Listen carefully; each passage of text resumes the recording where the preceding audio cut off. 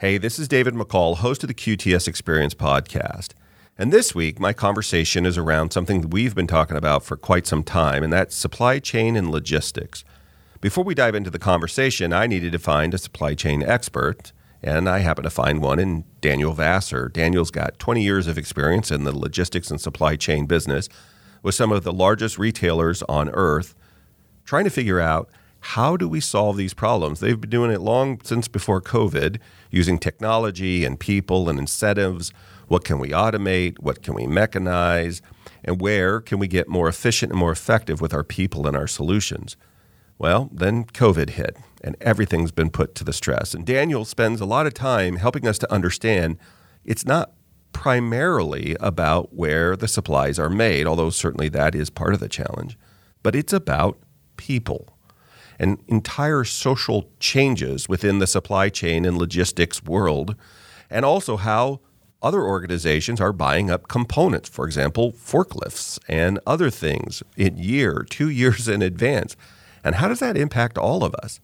It's a really cool conversation. I was fascinated to learn a lot of it. And I don't know that we've got easy answers, but it's certainly compelling. I love the conversation. I think you'll love it too. So join us for the conversation on the next QTS Experience. The most valuable commodity on earth today is data. How we make it, use it, move it, and protect it. My name's David McCall. Join me today for the QTS Experience. 3, 2, 1. Daniel Vasseur, welcome to the QTS Experience. Hey, Dave. Good to be here. I'm really stoked to have you on today because I want to know what the heck is going on with my supply chain stuff. It's like the whole world is melting down. You're a supply chain and logistics guru. So can you take this complex, crazy challenge and, first, why don't we do this? Describe to the folks what your role is and your experience, and then help set the table for us on what's going on. We'll dive into more detail later, but what's all the pressure? The pressure, yeah. So I'm currently at Racetrack as the executive director of supply chain on the merchandise side. So not the fuel specifically, but working with the food and what gets delivered in the stores. And prior to that, 15 years at Kroger. So lots of varied experience in technologies where I started my career at Kroger, and then process improvement, and then in operations for 10 years before joining Racetrack. So there's a lot of pressures out there in the supply chain, no doubt. And it's getting harder every day, and I don't have good news for the future, really. So, well, that's not super exciting. But before we go there, how were you in school and you just decided, hey, you know what, that looks like fun. I want to get into a job that if I do my job well, people don't notice, and I get no kudos and accolades.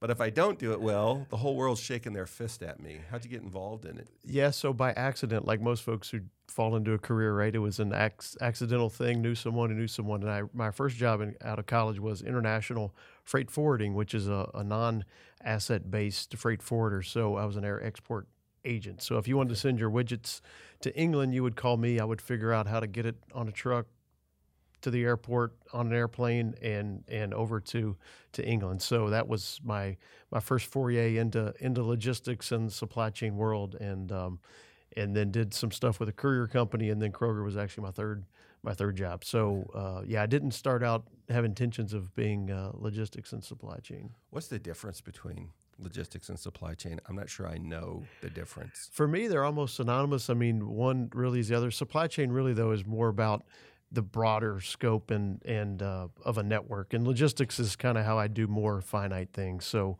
at Kroger, it was Kroger Logistics, but we're just, we really looked at moving goods from a distribution center to a store. That's the logistics of that. The supply chain is really about how do I get my strawberries from California to Atlanta to the store in the customer's cart, right? So supply chain is more holistic and logistics is more kind of finite. What part of it is where you store stuff? So, for example, supply chain to me seems like the thing on the, maybe the strategic. Here's the big idea. We want to sell these things. Here's who can supply it, and we're going to make contracts, and here's how we're going to make money, and whatever. And then logistics, again, outside looking, is more tactical. We pick it up here. We put it in this kind of a container to protect whatever it is. we get it to this spot where it's stored until we put it on the shelf. Exactly. Okay. Yep, that's how I would define it too. Yeah, I didn't even look at Wikipedia for that. You got it, Dave. Yeah. Well, that seems easy. I should go do that. Yeah, No, it's I easy. shouldn't. Supply chain's easy. Yeah. No. Heck no. So look, I don't want to sound lazy in the sense of obviously the pandemic has caused, it seems like, a lot of the pressure that's going on. And by that, I just mean, and I mean it's everywhere, it seems like to me. I was at the pharmacy the other day. They were, they never have, I have a very common medicine. That's one of the most common there is. And they just look, it's this, and my pharmacy is a Kroger pharmacy, and Right. here's the backup. Right. Your medicine's probably on a boat. It's probably anchored somewhere. But they without my pharmacist isn't getting into the detail, but just like we're experiencing these delays, Right. and so help us to understand the interconnectedness of how the global supply chain, or to whatever degree you can explain it, what's going on, and why is it now not working the way we thought it would? Well, as you know, most everything begins and ends with people, Right. and especially in the food supply chain specifically, I think a lot of people would be surprised how, or maybe not, but how labor intensive it still is. I mean, it's not as automated. Kroger's kind of on the leading edge of grocery retailers in some of their automation and technology, and it's in only a few distribution centers out there, not very widespread. And so you still rely very heavily on people to do a lot of the processes, mainly the trucking side of it too, right? And as estimates, 50,000 to 100,000 driver 100,000 people driver shortage out there, depending on who you talk to. But those problems had existed for many years before the pandemic, and they just got exposed as demand has gone up. Consumer practices have changed. Amazon is bigger than ever and continues to suck up a lot of capacity and change how people shop, and you have different ways to get products. So, I think the tentacles of supply chain and supply in general are more splintered, which then makes it harder to manage. Along with the people, right? We've experienced over the last year shortages in every category, because at one point, the strike that one of the major CPGs had. What's a CPG? Consumer products. Okay. Consumer good products. Okay. Like Procter and Gamble or Okay. Sure. Kraft or Right. one of the major guys. Okay. So they had Ms. Mondelez, they had a major strike, and that when that happened, then you don't get you stop the flow, right? When you stop the flow, it takes a while to get the train running again, especially as we kind of talked earlier about just in time, right? So just in time inventories and moving to that arena, they just don't have the safety stocks. And really, when it happened back in 2020, where are we, 2022? 2020, yeah.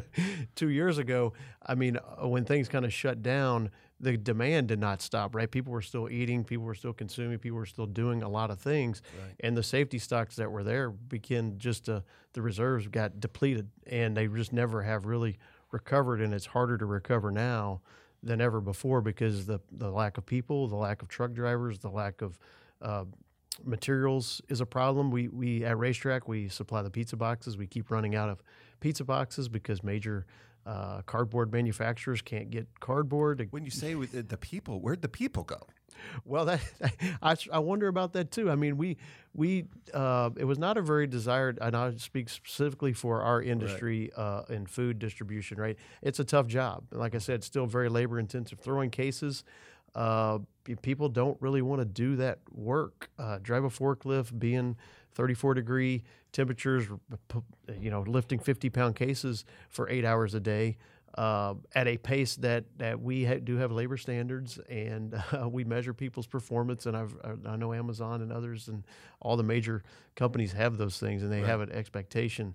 And that generation, Dave, I know I've heard you talk about the generations, and if they can't do it on their phone and in one touch, they don't really want to do it. But the target demographic for us in distribution are those 18 to 24 to 26-year-olds, a lot of males, given the physical nature of the work.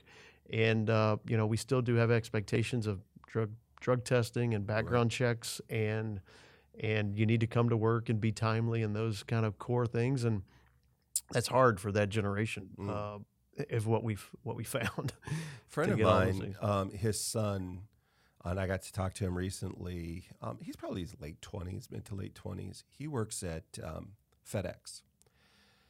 And over my lifetime, especially in my 20s, I knew a number of people that worked at UPS hubs. And those hubs it's tough work, but it's at the time, and I'm sure now too, really good pay if you're a college kid. It's hard work, but it's really good. Louisville, I knew a number of people that worked there at the hub, and it's a full contact sport. People don't hold your hand. You've got to work hard. You get barked at, kind of like the military. Yes, but you get paid pretty good, and if you can do it and you can hang in there, and they work with kids' hours. And so he was telling me about today. He works at again, I think it's Federal FedEx, and he said, we'll get a crop of 10 or 12 people in. 2 weeks later, 2 have survived. that's right. Just to be, and it's less about, I don't want to put words in his mouth. I don't know so much that people are being eliminated because they smoke some weed or they do whatever. Right. It is, you got to be here when the shift starts. Right. And when you're here, you've got to get all of these things in a timely manner into that spot. And you can't just throw them in. Like there's got to be a little bit of quality, not a lot, but there's some quality work that you've got to do. This isn't detailed finesse work, but it is just get after it. And you should be able to learn your job within a few days. It's the systems that they've employed. This is just him explaining to me. It's pretty, they've simplified it short of putting in a machine. Right. It's really, here's, this size goes there, this side, like here's how you do it. It's a very simplified manner. And then after that, it's just go.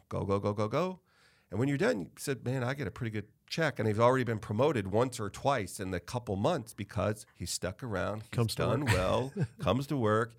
And he's like, I don't know if this is my dream job. But now after 2 months, he's like, I've been so rewarded so quickly. Right. Still a tough job. They're not, let's have a circle of trust hug or whatever. It's not that at all. But they're like, hey, man, you just shut up and do your job, and you do well. Nobody's mistreated, but you do well. He's also going to school. He's like, maybe there's an opportunity, should I perform 12 or 18 months down the road, that I can hopefully not be on this line, but whatever my opportunity, there's some real opportunities, not just driving for one of the food delivery or whatever. Right.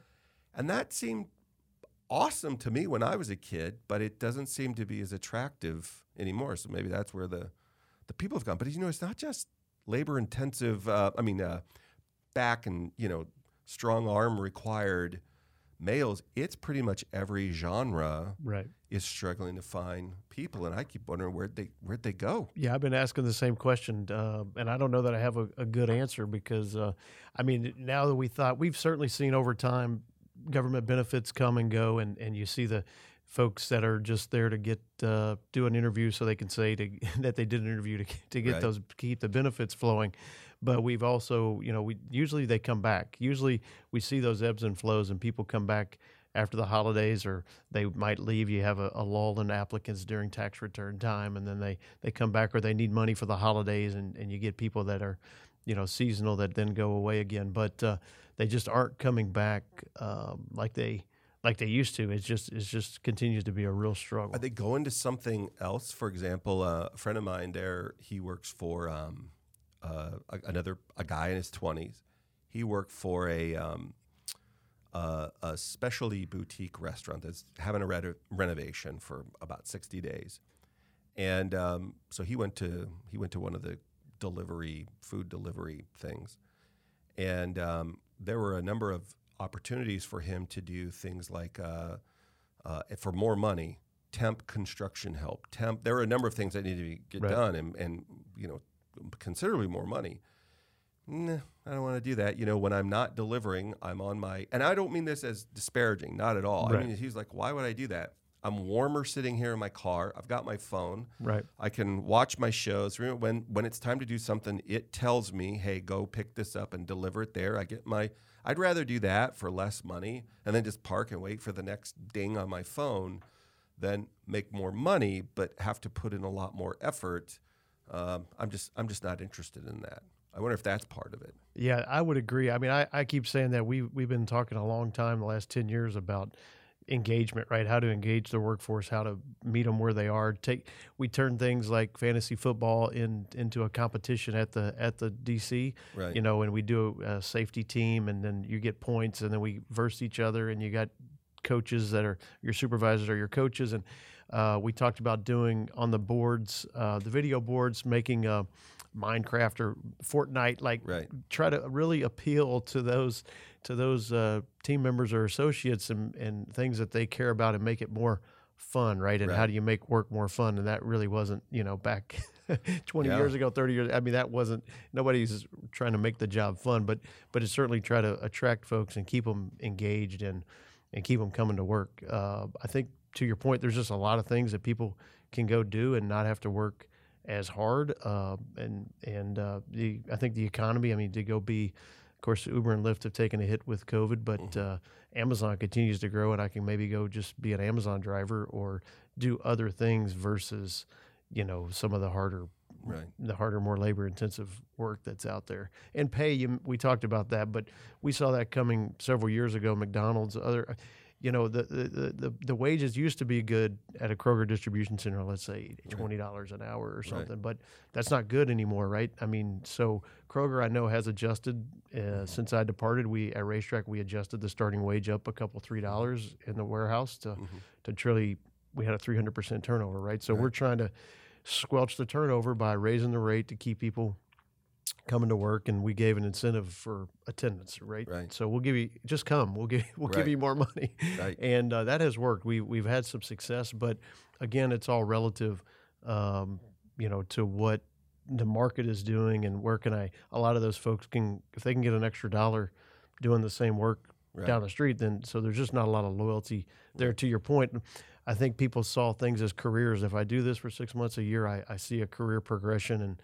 that's not really the generation. It's kind of more, I'll do this for a year, and then maybe I'll go get another dollar extra over here and do that for a year and move around. I mean, there's just not a lot of loyalty that which also, as you know, with turnover hurts your productivity. So we're in this constant training mode. We never get truly productive, and so you really need 25, 30% more people than you would need if you had people that were not turning over as quickly.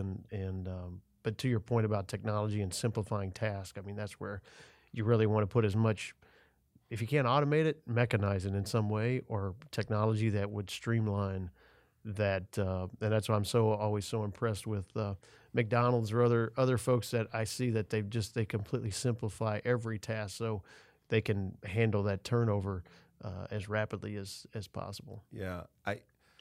Well, as you were talking there, I think at least as it relates to truck drivers, I have a friend last year got his CDL, maybe a little bit more than a year now.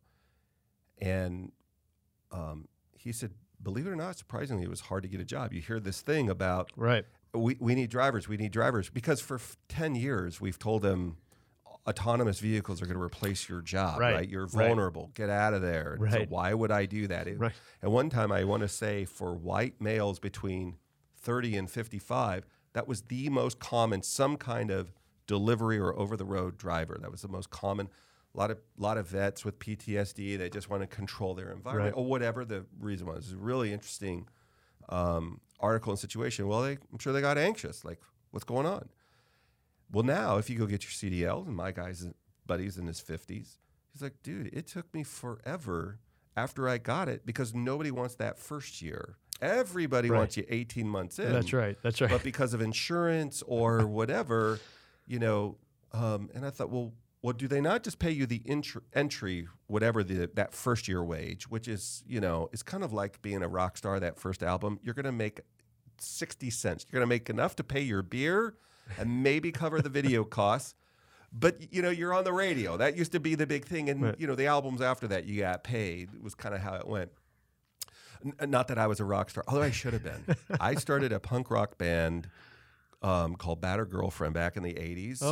And I was going to be Claudette Spiderbarf. I thought that was the perfect stage name my friends and I came up with. And nobody took us up on that. Evidently, you have to sing and play. But in any event, I said, what if that first year they just pay you whatever the non-competitive rate is, but if you make it that year, Right. you get a $25,000 bonus or a $50,000 bonus, and if you sign a 3-year contract with us, you don't have to pay that back. So long as you get through that 3 years.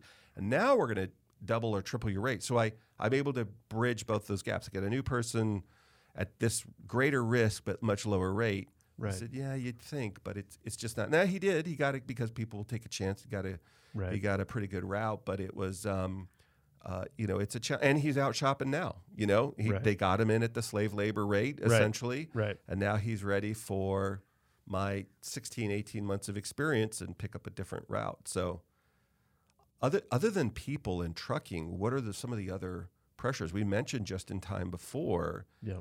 And it seems to me a couple eye openers, and we don't have to pick on any particular country. It doesn't really matter, but so many things that we get are not within a 2 or 3 hour drive of me. They're not made there. They may be stored there, but they're not made nearby or even in the country. And it's pretty much the whole gamut. And we just have this, if we have people and labor challenges here, either because they're sick or because work patterns have changed, or there's an incentive not to come to the office, or their factory's not open because there's a liability that they're having to work through. They have to shut down every time there's a situation.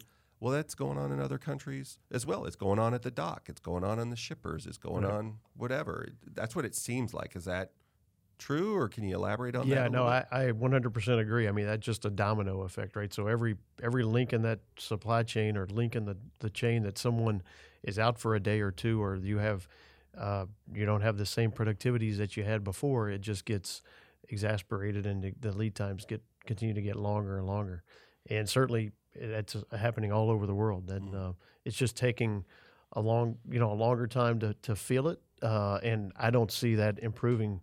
I think it's a 5-year problem really till you get maybe COVID completely in hand and you don't have the shutdowns, and then then it becomes just dominoes, right? The raw material impacts, like cardboard as an example, or if the mill's shut down, then I can't get cardboard. I fall behind in production, and I don't have pizza boxes, and then I have to look for alternatives, or toilet paper or whatever, you name the item, chips for cars, and the production gets behind. I mean, it's and now, the same thing is happening with our assets.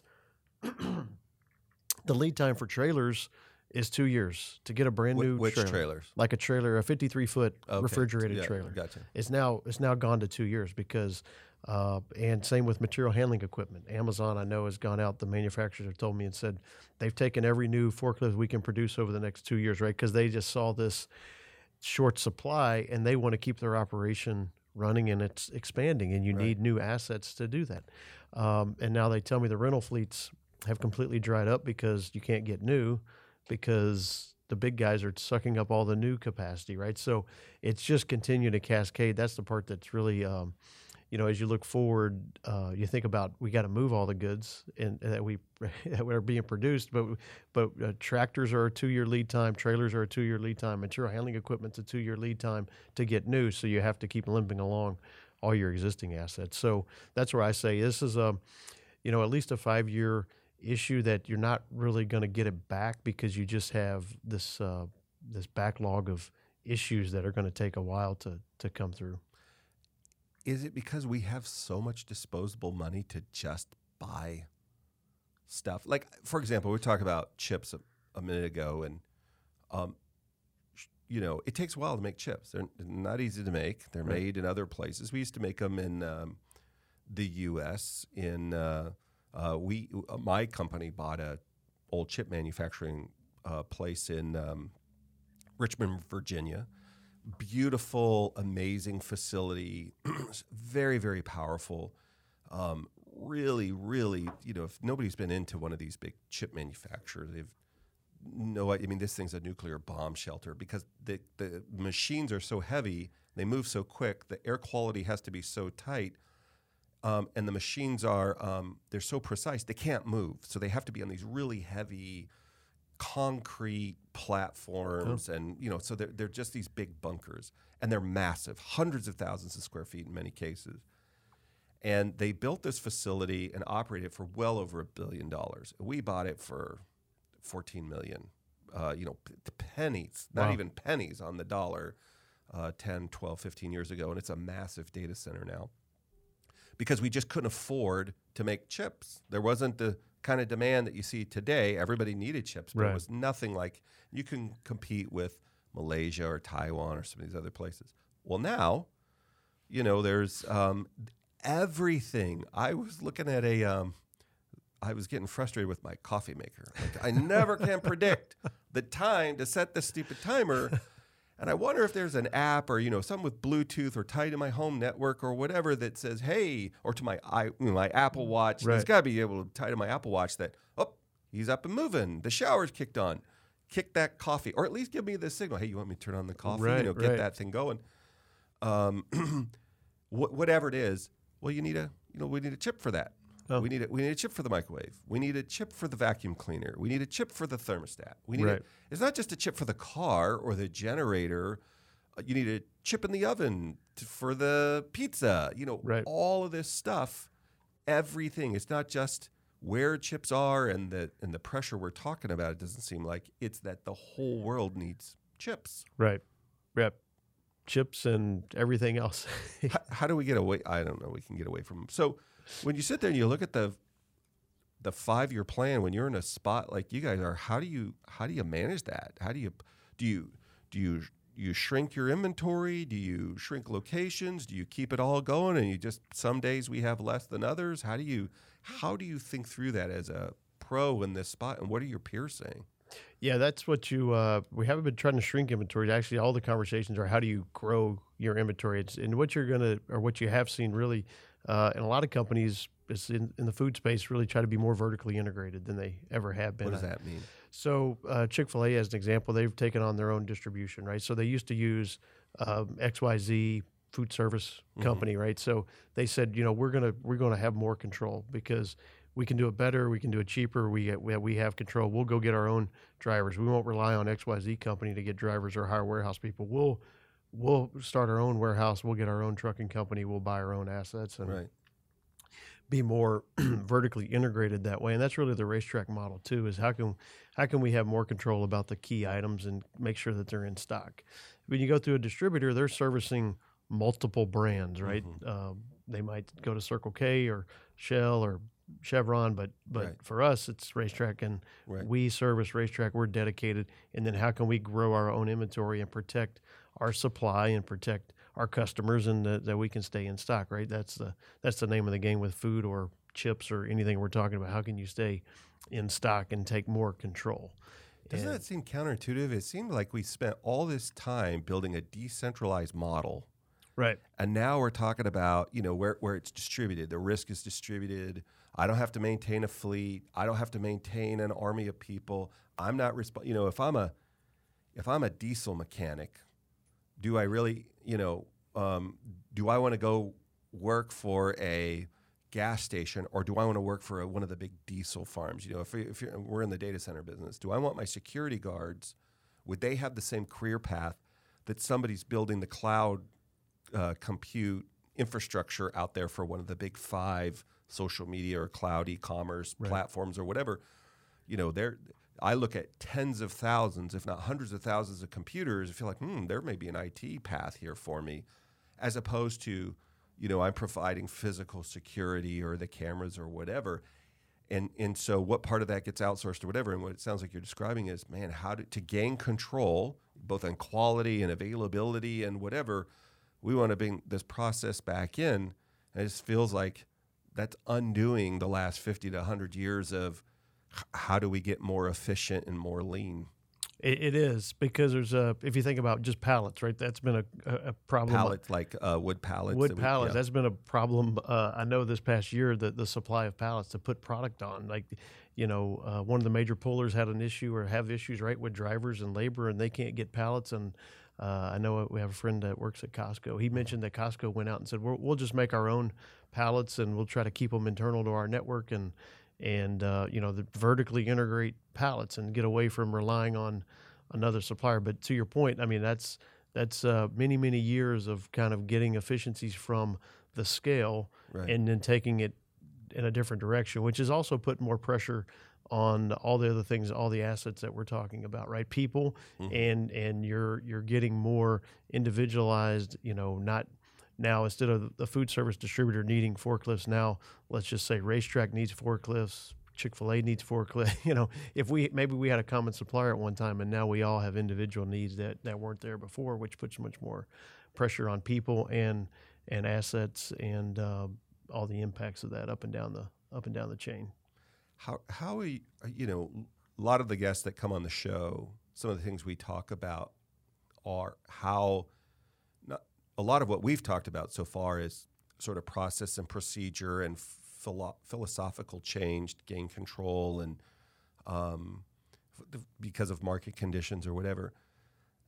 I'm wondering, or I'm curious, how are you integrating artificial intelligence? How are you integrating analytics? How are you integrating tech to help you predict what we're going to need when we're going to need it? How we're going to how are we going to deliver it on time, et cetera? What are some of in supply chain, logistics, wherever do you see that developing?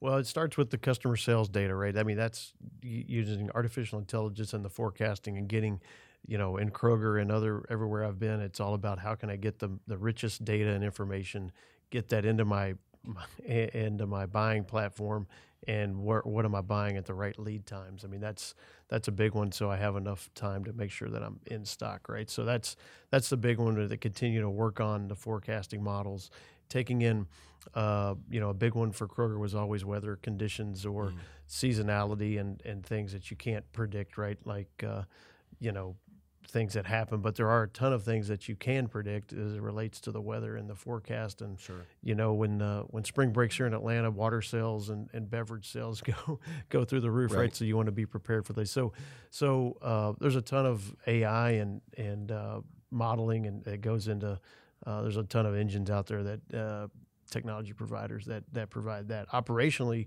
you have to just try to be always you're on the ground, right? What's going to be the next promotion? What do I need to be planning for from a labor perspective, and tractors and trailers and people to ensure that you can make it happen regardless of what that forecast comes down to. Do they help you pick, we've talked a lot about pizza, which I think is kind of cruel because I'm on day 2 of this diet program thing that I'm doing. And while I'm not a big pizza guy, that's making me hungry. But, do you have tools that can say, or maybe this is a future thing, our data says that, look, if somebody goes to get a pizza, for example, and it's not available, they'll grab a hot dog, or they'll grab they're looking for something that's hot. They look for something that's convenient, fit in their lap while they're in a car, because when they're coming to a facility like yours, usually it's, I want something warm. I'm going to eat it on the road or on the go, generally speaking. I never drove over to Racetrack or Buc-ee's or whatever and said, I'm going to pick up something to bring back, pick up 10 dogs and a bag of chips to take back to the house and serve up. I'm usually eating it on the go and just on my way to work or something.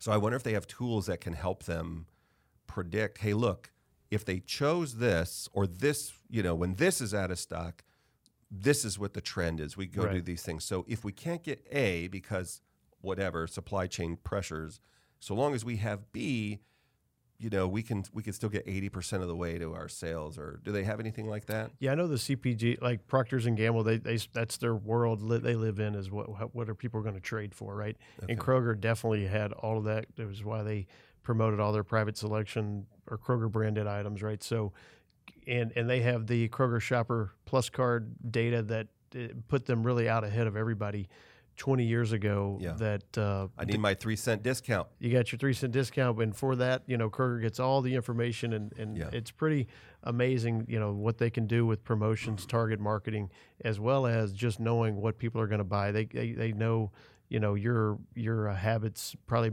better than you do with all that data that they have, and it's really powerful for sure to help know what customers are going to trade for, and then they segment all the customers as well, right, to help to flow it all the way back to promotions, and it's all about sales. But what should we promote? What should we promote together? When people buy water, what else are they going to buy? If they're buying hot dogs, they're usually going to buy ketchup and mustard too, right? That kind of all the complementary items that you want to put on sale together and create. And then for us, supply chain logistics, how that ties in is we might key something called a distribution. Means we're just going to push it out. We're not going to wait for the store to order it. We know it's coming. We know the weather's changing. We know this is what customers' shopping habits are going to do in the first week of February. They're going to go shop for flowers, right? So we're just going to push all the flowers out, and they're going to be there, and the store doesn't have to worry about ordering that. And then we know that's kind of the predictive analytics part, and then we know what to do on our side, what it's coming in, and how we need to flex and flow the product as best as possible. Is there a, I don't know, like a golden triangle of this is the distance that distribution needs to be from the stores? You know, if we're gonna warehouse something or we're gonna stock something, it can be this far away, but it shouldn't be this far away. Is there that, or it should get to us, you know, whatever that last mile is, or that last, you know, in telecom, we talk about last mile. I had a guy on the other day who gave this we were talking about caching, which is just in the world of streaming video. Right. You don't want everybody going to that same server to watch The Little Mermaid. And so he said it looks like an hourglass. So on the top side of that hourglass is the people who are producing the content. And let's say there's 100 of those. And then that narrow part is sort of the network to get it to the 10 million that are in the lower part of the hourglass. And so what you want to do is you want to, before people ask for it, you want to push it through that bottleneck so it's sitting near enough so that when they ask for it, they don't have to go through the bottleneck. It's already within some proximity, which probably explains why my you know, the movies that I like that are, I'm not going to list them here, I'll get in trouble. But, you know, my 80s Tom Cruise flicks or whatever always get choked up because nobody caches them anywhere, right? But it's, I'm wondering in your world, how do you balance that? Because you don't want it to rot. You don't want it to expire. Right. You want it to be able to be available. What does that look like? How do you manage through that? Yeah, sir. It's different for different companies. I've learned in food service and some of my experience with racetrack. I mean, the delivery radiuses are pretty large. At Kroger, not so much. We had a 3-tiered network. So you had local distribution centers that really serviced the fastest moving items. So think bananas, think milk, think, you know, your laundry detergents, your dog foods, your very fast moving items. Mm-hmm. Probably 4 to 5 hour radius really is what you want. And some of that, Dave, is designed around the hours of service that a driver can drive. So, you know, I can get out and back. I got about 10 to 12 hours of drive time. And that's, you know, that's one of the things that has contributed over the past 10 years too to a driver shortage is, you know, our government and some of the policies that have been put in place as it relates to technology and business intersected there with hours of service and electronic logs. That wasn't a thing, you know, 15 years ago. Is it just for safety? Why safety. Okay. So drivers used to be able to, you know, drive 82 hours a week with a paper log, and now it got, you know, 10 years ago, it became 70 hours a week. So over a 7-day period, they could only 80 hours a week. They could drive 80 hours a week. Yeah. Was that, when they count a week, is that 7 days or 5 days? 7 days, yeah. 7 days. So they would do, you know, 11 or 12-hour days. Right.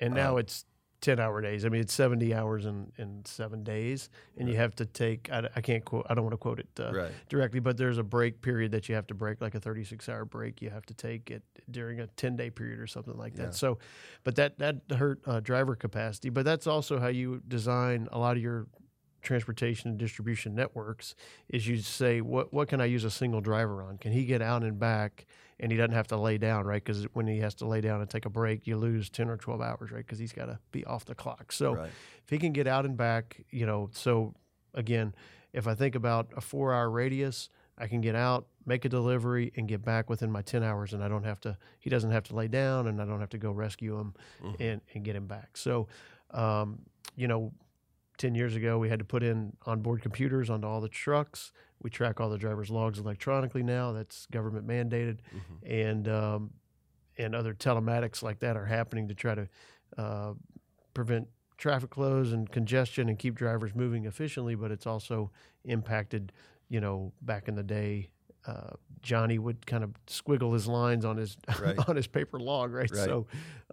So they didn't want to lay down. But back to the network. So that's kind of how you want to put the fastest moving stuff the way Kroger designed it in that proximity, and then I can get out and back, and you go as frequently as you need to depending on the demand. So 5 or 6 or 7 days a week to stores, and then product that moves slower, you might be further away and go less frequently, and so a driver could have a break in there. So and then Kroger has 3 tiers, and the last tier is the seasonal stuff. So think Valentine's, think Easter, think spring and summer, the very seasonal things. You just bring that in one time a week, and from a much larger distance, and you service a larger store base. If that makes sense. That's how the Kroger network's designed, and I know all the networks are designed differently, but it's certainly, to me, you got to have velocity of your item is key to how quickly you want to replenish. At Racetrack, we go 3 times a week to the stores, and we're in that same kind of model, 4 to 6 hours, one-way mileage, so we can get a driver out and back without laying down is kind of the same model. Is most of your stores supplied with things not from the U.S., or are they mostly regional, certainly U.S. based? I guess my question, the way I'm thinking about that is, if I'm supplying from a 4-state area, or even then a continental U.S. area, that's a different problem to solve than, because I have fewer intersections, I have less complexity than picking it up from, even Canada and Mexico these days. Right. But certainly beyond the continent, are your stores primarily sourced continental U.S., or are they a healthy mix of non-U.S. and U.S.? It's mostly U.S. based. I mean, we do have things like spoons, the color changing spoons for your Swirl World yogurt stave. They come from China, right? Those are international. Some of the pastry items do come from Mexico. And those have been a real challenge to obtain as well. So anything coming internationally right now is just a longer lead time and a much bigger challenge given the backups at the ports, no doubt. As I look at that stuff, I'm wondering, when did the conversation start happening about, twofold. One, earlier this year, we've all talked about it, the stoppage with the fuel flow, they had the malware or the ransomware attack. Right. And a lot of organizations, not just at home, but found out pretty quickly, wow, we're vulnerable to moving stuff. I've got stuff in vehicles that's going to expire, and I'm going to have that lost, much less keeping shipments moving and my customers happy. And I don't even have customers in some of my stores because they're afraid to move or whatever. And so there's a lot of talk, again, about electrification of vehicles.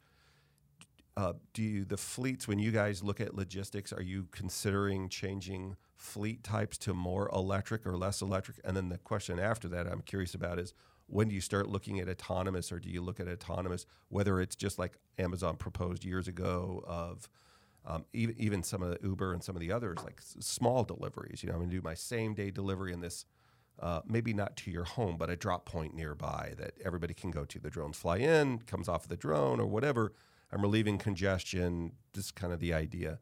Have you guys thought about electrifying your fleet? And then secondly, autonomous vehicles? Yeah, so autonomous, I'll start there with that. I know Kroger experimented with autonomous vehicles, and they did some testing, and I don't think it hasn't gone widespread, but they kept like a 5-mile radius around stores, right? So instead of coming to the Kroger store to pick up your delivery, they had the autonomous vehicle go and make those deliveries. It's not something that's really proliferated or picked up a lot of speed that I'm aware of, but it's something they definitely were testing, and they also were testing with drones. doing the drone delivery. Really? Kroger tested with that? Yep. Wow. Just so you want, a can of corn or something. I mean, obviously there's a very Right. strict weight limit of what could be, but think a lot of prescription medicines, if you need those Right. delivered, and just get those. I out know that my way. neighbors, they'd be shooting drones out of the sky. What's in that pill bottle? Right. We're well armed down here in Georgia. That sounds like a turkey shoot. Right. I just got a drone a couple weeks ago. It's a little DJI one. It's just a really cool thing. I've been flying it around the house, and as fun as it is, it's also terrified me a little bit with, wow, this is a really good camera. What if somebody else got a drone? What could they, what could they look at? And I was flying it. We have a lot of trees and stuff around our home, but the big clear areas are the roads. And so you're kind of 15 feet out over the cul-de-sac, kind of flying around the road. And through, I didn't think about kind of cutting across one neighbor's yard as I flew it back to my house. And I thought, well, I wouldn't walk across their yard. Certainly wouldn't ride my bicycle or, kind of jog across their yard. That wouldn't be normal. Maybe I need to have a little bit better etiquette than fly this thing over there. But I just got thinking about it. What else could they see with this thing? What else can they, what about just the noise? Because when it's not near you, it's great. But when it's near, it sounds like a bumblebee. Right. And so, just the idea of whatever the count would be, just an innumerable amount of these buzzing, noisy things flying around would drive me crazy. And I'm well armed as well. I don't, shooting these things out of the sky. But it does feel like at some point, I don't know if it's the way we imagine it today with the size and capacity of the batteries for these things, but to relieve congestion, to get a quicker response, it just feels like it's inevitable that you'll have something like somebody couldn't even imagine the super grocery store 50 years ago, or Right. Well, I remember Walmarts when they were little, Right. Dollar General size, and the Bowling Greens, and the Right. they're in little tiny towns, and so it just feels like this is evolution. I'm just curious in the logistics supply chain world, when does the material to make these things and operate them it's so inexpensive that they can just pick up and just be a runner all day long. Right. Do you guys give that any consideration? Is it in your planning sessions? It is some, but Kroger went to the delivery Ocado model. I don't know if you're familiar with that deal they struck, but it's really a ship to home model.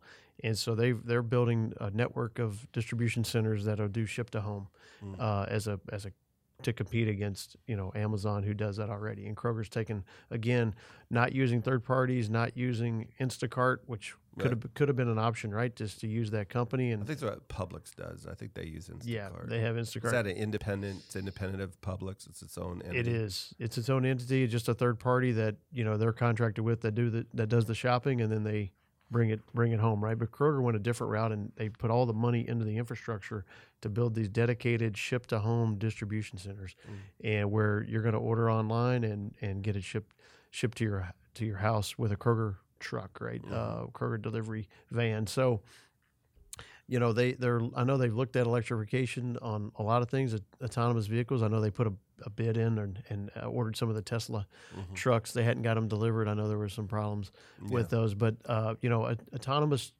trucks on side streets, I just don't see that in the future for a long, long time myself. On the interstate, point to point, maybe to get from California to Nevada Atlanta or something, perhaps, or to Atlanta, yeah. But on side streets, there's just, to me, too many variables that have to be worked out. And of course, I'm not an expert. You've had experts on the show, Dave, way more in depth on this stuff than They me. went to Texas A&M. I don't know if they're how experts are there. I just know from an operations standpoint, what I see, it's a challenge. You're still going to need people there in those seats making decisions when you have 80,000 pounds of cargo back there on a trailer, right? It's the downside's too great. The risk is too great, in my opinion. But you looked for alternative fuels, right? Like liquid nitrogen or liquid natural gas, I should say. We did that in the Atlanta DC. So we don't do battery charging anymore. We do liquid natural gas, and that just you fill it up like you're filling up your car. And why is that? Is it more efficient? Is it more environmentally friendly? Is it more available? Why that fuel? It was the cost was around the same as electricity. For us, it was an operational benefit. You could do it faster than battery changing, and so there's some operational benefits there, and you don't lose speed. Right, the battery power as you go, your battery gets weaker, and also from a replacement standpoint, you got to be updating and changing the batteries, and here you got the liquid nitrogen that you just keep filling up and going.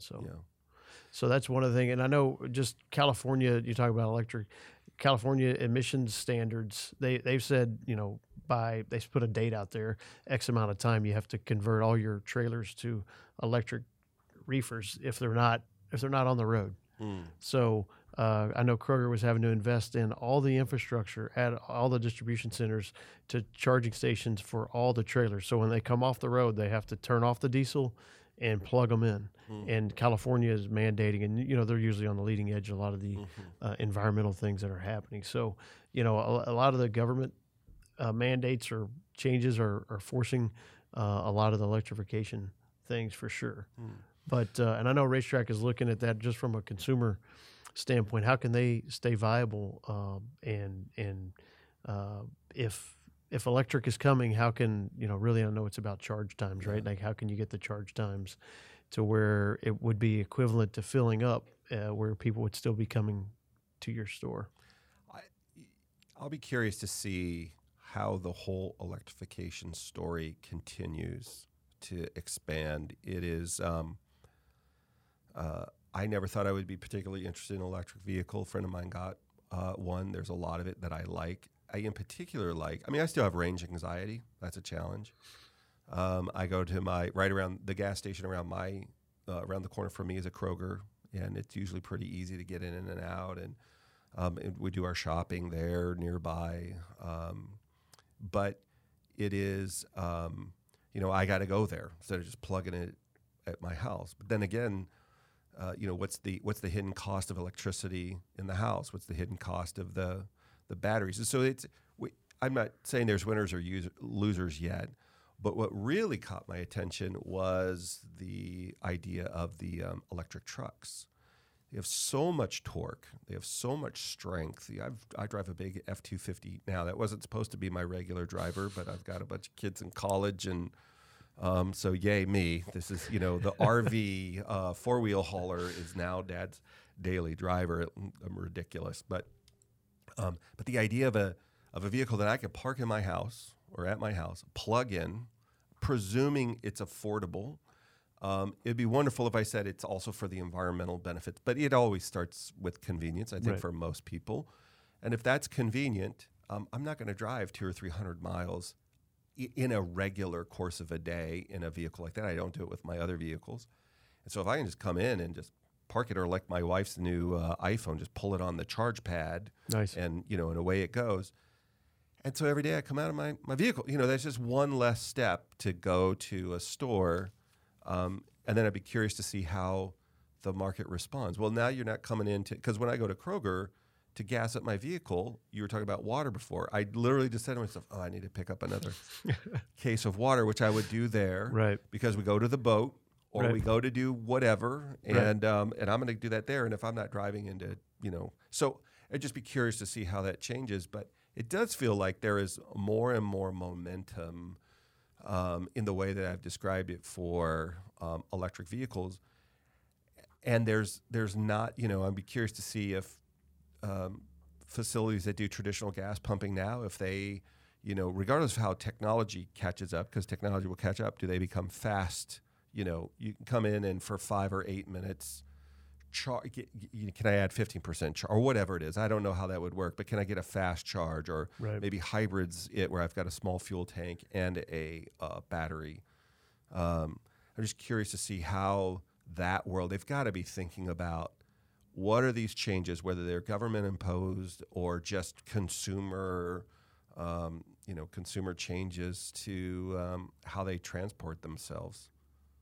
Yeah, definitely, and obviously the impacts on the environment as well. But obviously, what's most efficient and can be done and still get things delivered. That's I know other folks have tested with alternative fuels for a long time too, compressed natural gas and the LNGs. Hydrogen. I know in California they tried hydrogen a lot, and it just didn't. It's a complex system. It's not inexpensive to build into your vehicles, and there's a lot of talk and a lot of they thought public interest, but it just really, at least last time I checked, it really hadn't taken off at all. Nothing compared to electricity or anything else. There's just it was just a hassle. Yeah.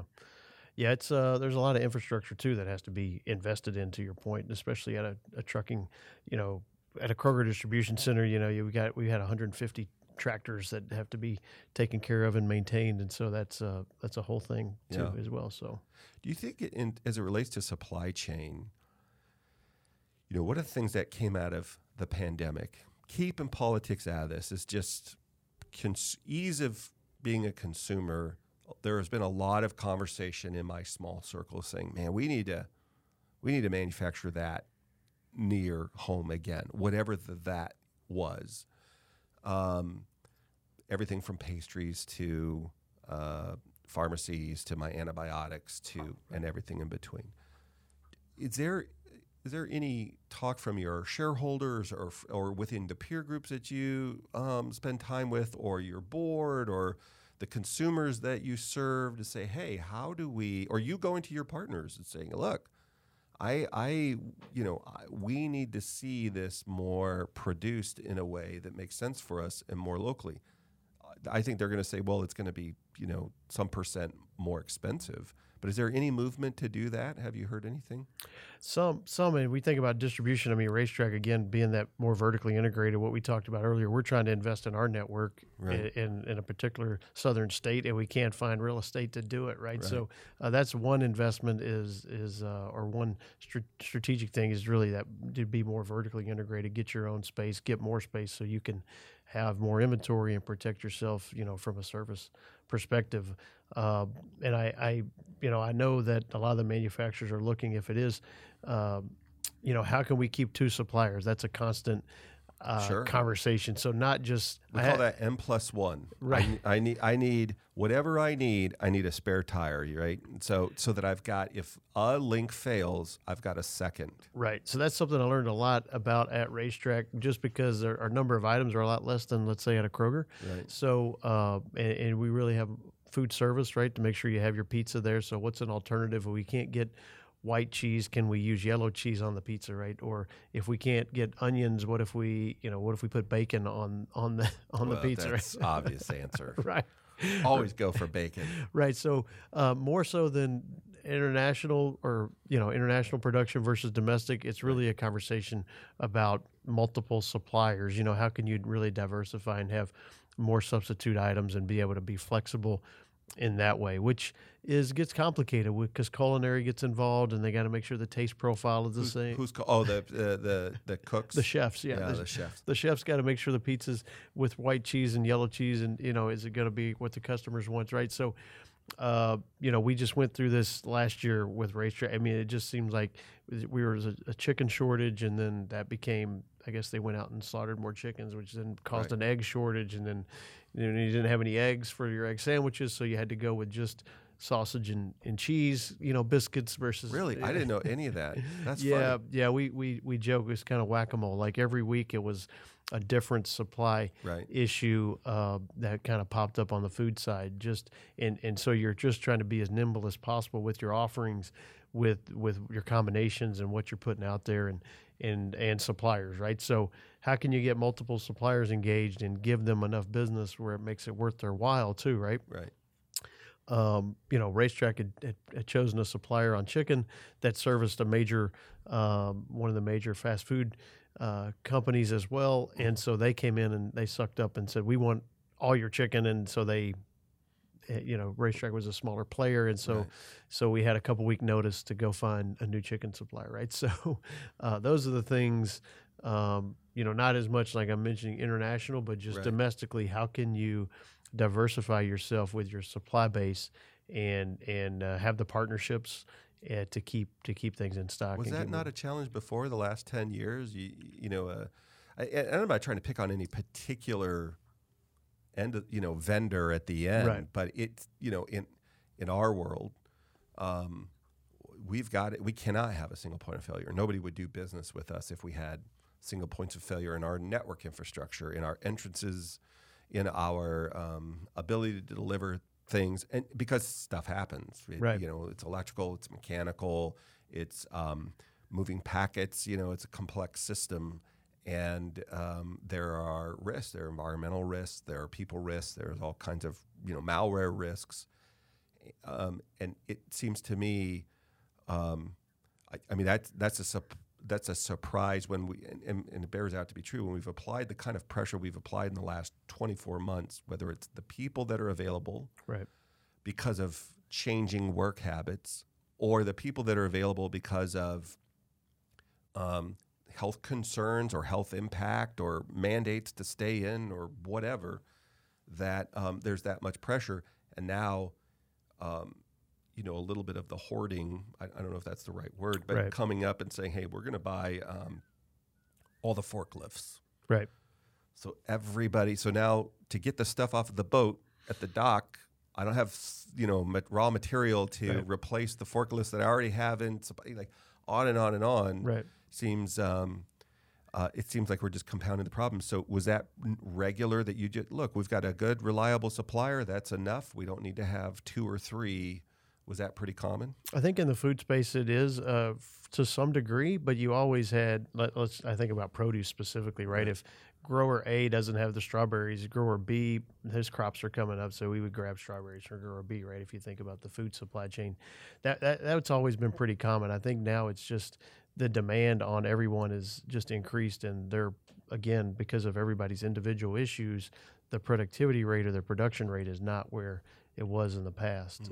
Racetrack specifically, a lot of times they say, well, we had this substitute item, but it's from the same supplier. Right. So where you might have, I'll just, Strawberries or 20-ounce ketchup, and we'll just use the 12-ounce ketchup, Okay, right? Well, gotcha. he's coming off the same line. He had an issue. So in the past, if you didn't have, you may have had a problem with a particular bottle or a line, but when the whole plant has issues, now you're getting nothing Right. from those. So it's really, I think that's really caused everybody to do more, right? How can you not just have substitute items, but then the substitute suppliers, which is what you guys are probably much more adept in that, just giving the consequence, the risk, right? I mean, if I don't have your breakfast sandwich today, but I can get it back tomorrow or next week, Right. it's not as the impact, is not as great, right? So I think, I don't know. I'm pretty hungry, so it depends. I see your point.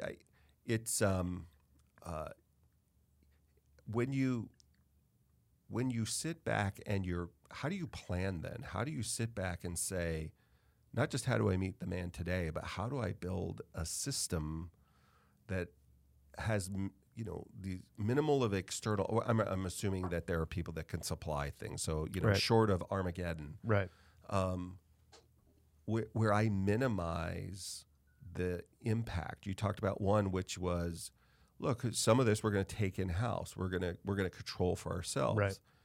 You're not making your own eggs and your own chicken, Right. or I hope not anyway. My Right. neighbor has started doing that. yeah, I've And, seen that too. Yeah, people with the chicken coops out back, right? Yeah, it's more work, and you get unintended, extracurricular. Some of the critters come around looking at Right. the chickens. Not just to eat the chickens, but the possums and all Right. kinds of stuff Right. come around.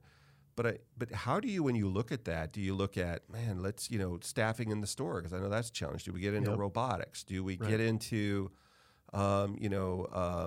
RFID or whatever an inexpensive technology is on everything to give me a more accurate inventory, so I don't need as many people to do inventory because the technology is doing the inventory for me?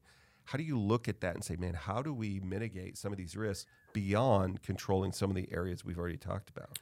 Yeah, definitely. As you know, there's a technology out there that robots that go up and down aisles to shoot holes, right, to maintain that Oh, inventory. I didn't know that. How does that work? Yeah, they just like a What do person. you mean they shoot holes? Well, sorry. So, so I say shoot holes because at Kroger and other stores they have a gun, and I'm an RF gun where you shoot the tag and Okay, got it. lows and holes, right? So it's a low shelf condition or it's a hole that's empty, right? It's out of Okay, stock. So got it. I'm shooting it and I'm creating that list of items and I'm adjusting the inventory to zero, so on my next order that I know what I to be in stock, right? So, but now they have robots that will just go down the aisles and it's scanning. It knows you feed it the artificial intelligence that says this is what the shelf should look like when Right. it's full, and it's scanning for those conditions. And if not there, it knows what item is supposed to be in there. So, you have a shelf planogram and it knows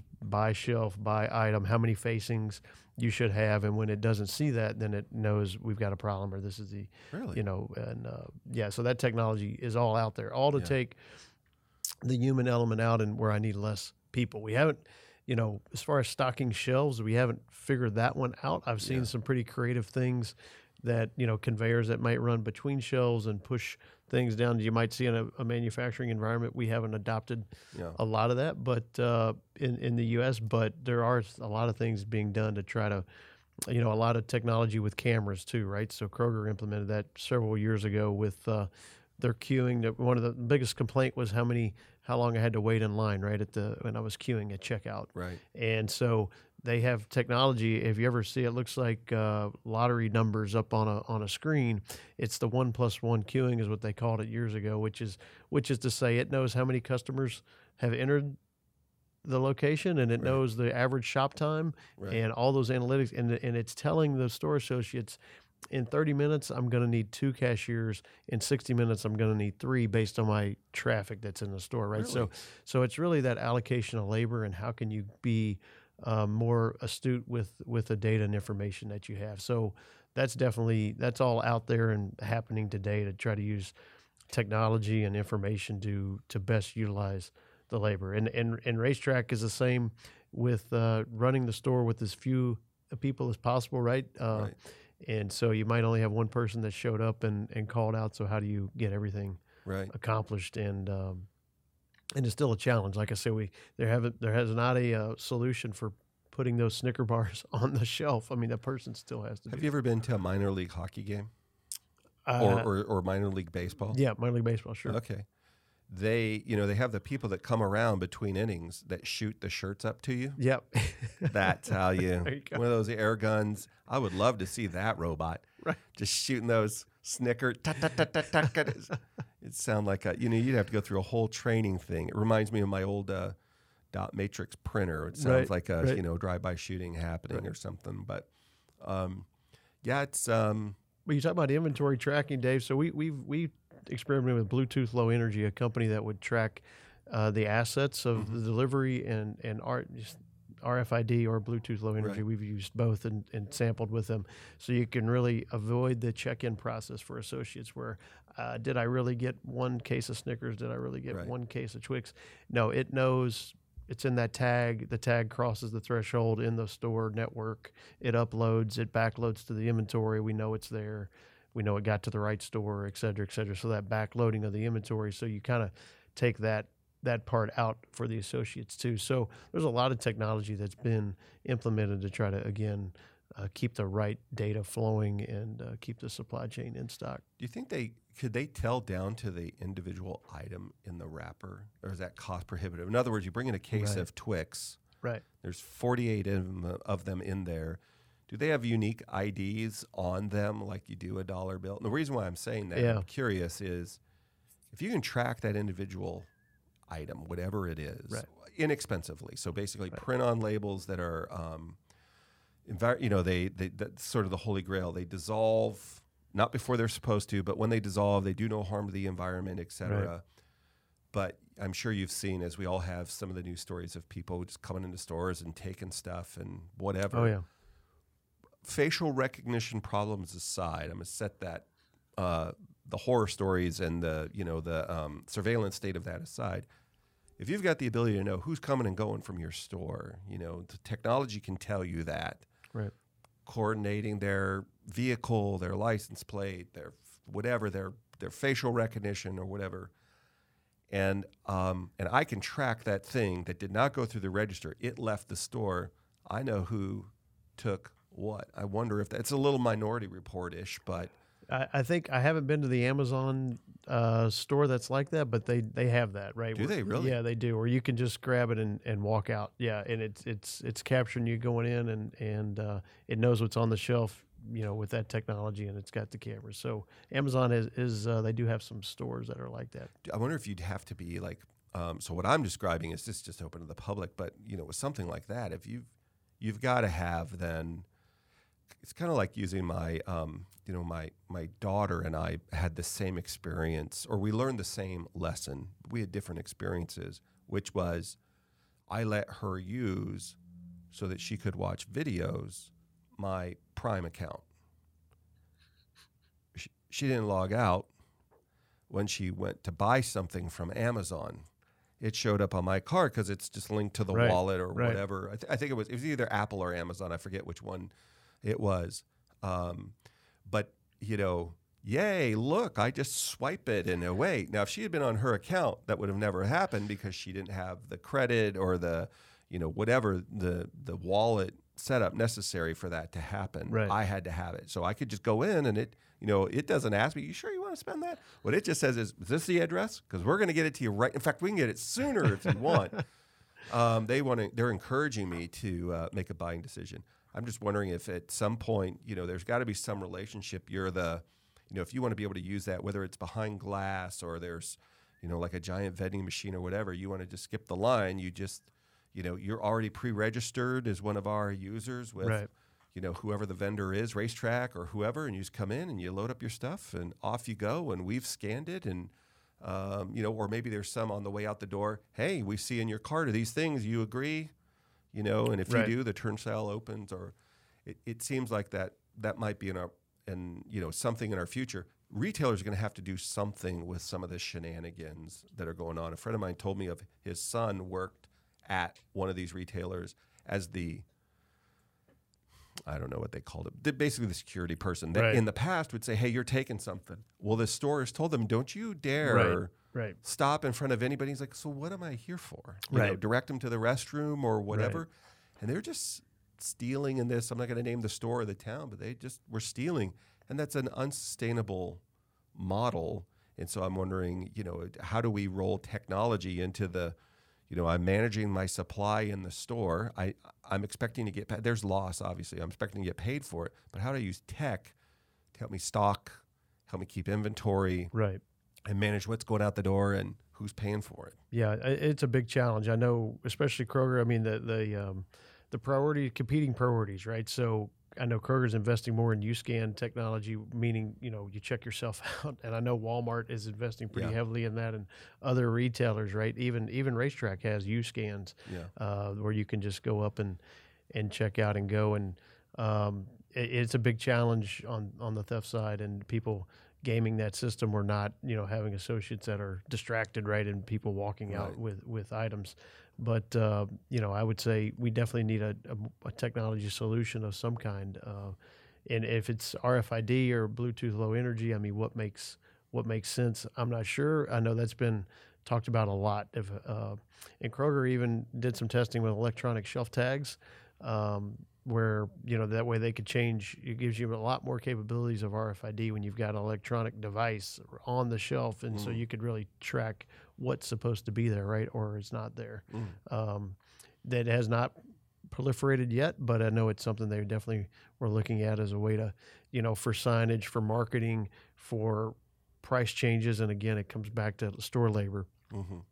It's, if you think about at a Kroger store, there's 100,000 items in there. Someone had to go around and put price tags on every single one of those items, every week, because they're a high-low retailer, and they're changing prices constantly. What's on sale, what's not on sale. So the electronic shelf tags, that was always the big benefit, is I can eliminate all that labor. I just put electronic tag out there by a few keystrokes. I can update a database, and boom, I've updated all the pricing at all the stores in one fell swoop, right? So it just hasn't I wasn't on the project, but it obviously it just hasn't gotten the traction yet. But I think eventually, right, there's things like that are going to continue to grow because for store labor purposes as well as just real time updates, especially with in an inflationary market like we have today, right? I mean, prices are changing constantly, and how do you stay ahead of those? Well, obviously, I mean, we've talked a lot about the tools, but obviously data. And what's the emphasis? It's been interwoven in this conversation today, but how much of your job or in your industry is really analytics of that, of gathering that data and the big data itself? No doubt with everything flows from data, right? So as the sales data that we think, not, I hope, but right. I'm curious to hear how it works from the trenches. Yeah, well, from a supply chain, definitely the flowing of products and the procurement and buying, that's all 100% data driven. And then we certainly look at data and metrics as to improve our operation because we want to be as efficient too, and what are the miles we're driving? What's our utilization of our trailers? What is the productivity of our units per hour for our warehouse associates? You know, we try to measure everything we can and to create data and reports to help us get better and improve. I feel like in the supply chain, it's a very data rich environment given the systems and technology that's there.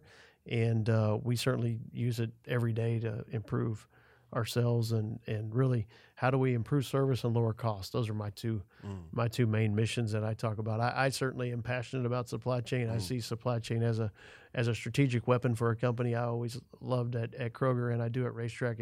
If we can have water when Walmart or some other major retailer doesn't during a hurricane or storm, it's just like we're going to win, right? And I just see it as such a strategic weapon to be better operationally and as efficient as possible. As long as we have the products, we're gonna get it there, and that begins and ends with data. I mean, what's our daily movement? What's our daily volume? How do we make sure we have the right staff to accommodate? Did we get everything delivered on time? So, the telematics in the trucks, we have 2-hour delivery windows. We capture all that on time data. We look at early, late, and on time, and work to improve every week. Because store labor is tied to your delivery times, right? So there's that expectation of that I'm going to be there between 10 and midnight.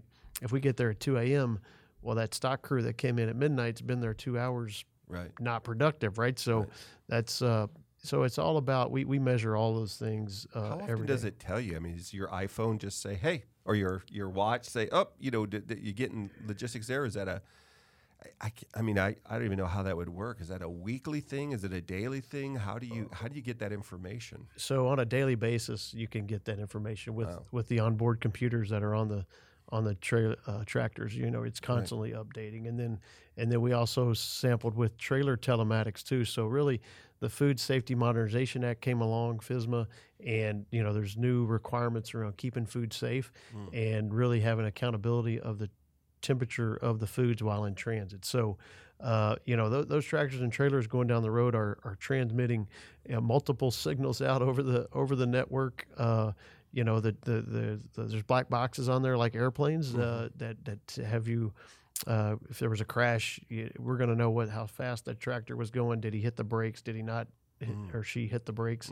Did they swerve left or right? I mean, all the data is being transmitted, as well as on those trailers, refrigerated trailers. It's constantly transmitting data, so we know at all times what is the temperature of that shipment. But we had daily scorecards and weekly scorecards, and yes, I did work with some carriers to develop an app that we geo-fenced all the stores, and we were trying to get real-time information to store managers. So we would send a message, "Hey, this is your shipment. It left the distribution center. It got outside the geofence," and we would send them a text, an alert. What's the geofence? What does that mean? The geofence, so just a circle you would draw around the store or location, right? Okay. So and then you can tie alerts to that. So when you get outside of that area, then an alert can happen. Okay. And it made you aware of it. So yeah, we had an app where you're outside the geofence. From the distribution center, the store manager gets a text, "Hey, your truck's leaving the DC." Hey, and then we draw a larger one around the store. So when you break that, say, "Hey, you're 5 minutes away," which means, at Kroger, you have to ring the bell Right. and get somebody to come to the back door. Store managers, people are busy. We want them up on the front Right. facing customers. And so the more we give them the heads up, so that way our drivers don't have to wait, because Right. the faster we can turn our driver, then he can get back and run another load, right? Right. Versus, hurting our productivity. So, I mean, it's fun. I love supply chain, Dave. It sounds like it. It's curious because I'm always imagining, the big things that we've talked about, many of them today, but autonomous, artificial intelligence, machine learning, robotics, data analytics, optimization, predictive analytics, and how do we mitigate risk? And how do we enhance the customer experience, whether that's in a worship service or it's getting my pizza at the, I don't know why those two things are tied together. I probably have an unhealthy relationship with them. But it's those things. And as you're describing that, I'm just imagining how that could look, not just, in your specific organization, but across that industry, so that we're not as vulnerable, right? We get for a wage that we can afford, or for a cost that we can afford, we can get the products and services that we need. They're available when we need them, and we make it easier. So, many times for me, it's not just does this retailer have water and that retailer have water? How easy is it for me to get? One of the retailers, supermarket, I'm going to be generous and not say their name because I'm probably going to get it wrong. I forget which one, but they had their ice like in the frozen food aisle. The other one has their ice at the end of the register. Right. It's a big, massive, beautiful store. And you'd think, and I agree with them, it's not very photogenic to have it. But when I want a couple bags of ice, and it's a reminder for me, there's the ice. Right. Yeah, Right. I got all that stuff. I'm going to get out here.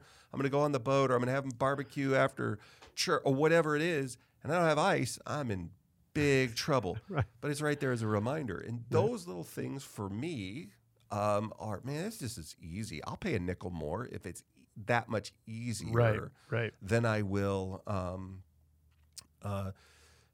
in most things, not in everything, but certainly just sort of consumer generic things all day long. Give me easy. If it's just a couple % more expensive, I don't care. Right. I'll do it. Right.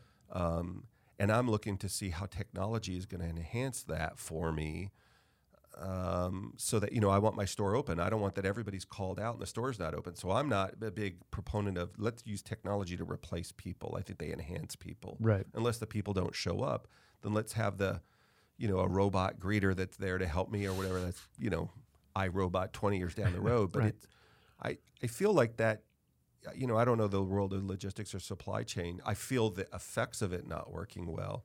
But I feel like those things are flourishing in that space. I'm just not familiar with how they are. Yeah. There's a lot of technology and improvements, and trying to, like you said, how can you get ring the cost out of it? Kroger, the grocery industry in general, is a penny margin business. Yeah. And so, you just make it up on the volume. So how can you, that's why we worked hard in logistics to try to be as efficient as possible and improve the service and keep lowering the cost to stay competitive, because the big guys are out there doing it. Yeah. They get you on the scale with, the Walmarts of the world and their world-class supply chain organizations and technology, right? So, what are they doing to stay competitive? Yeah. Well, as we wrap it up, as you look at the next, I don't want to say 5 years, whatever it is in the near future for your industry, what do you think the public is going to see as the biggest impact to how the industry is adapting to some of the pressure that's going on? I think take us out on a positive note. On a positive note, well, I love the human spirit, right? We always find a way to make it work and make it work better. And I think, Lean, Six Sigma, you choose your process improvement methodology.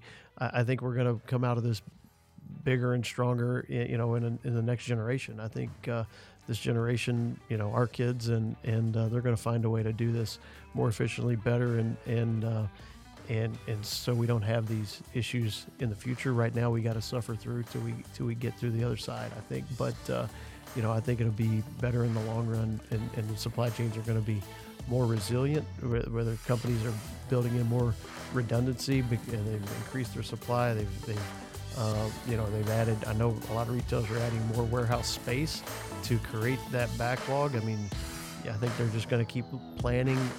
The planning cycle gets longer, and it should be better for everybody in the end, but it's going to take a little while to get there. Daniel, thanks for coming by today. I really appreciate it. And now I got to go over to the store and get some pizza. Yeah, good. Very much. Get too. Thanks for joining us. All right, thanks, Dave. All right, see you.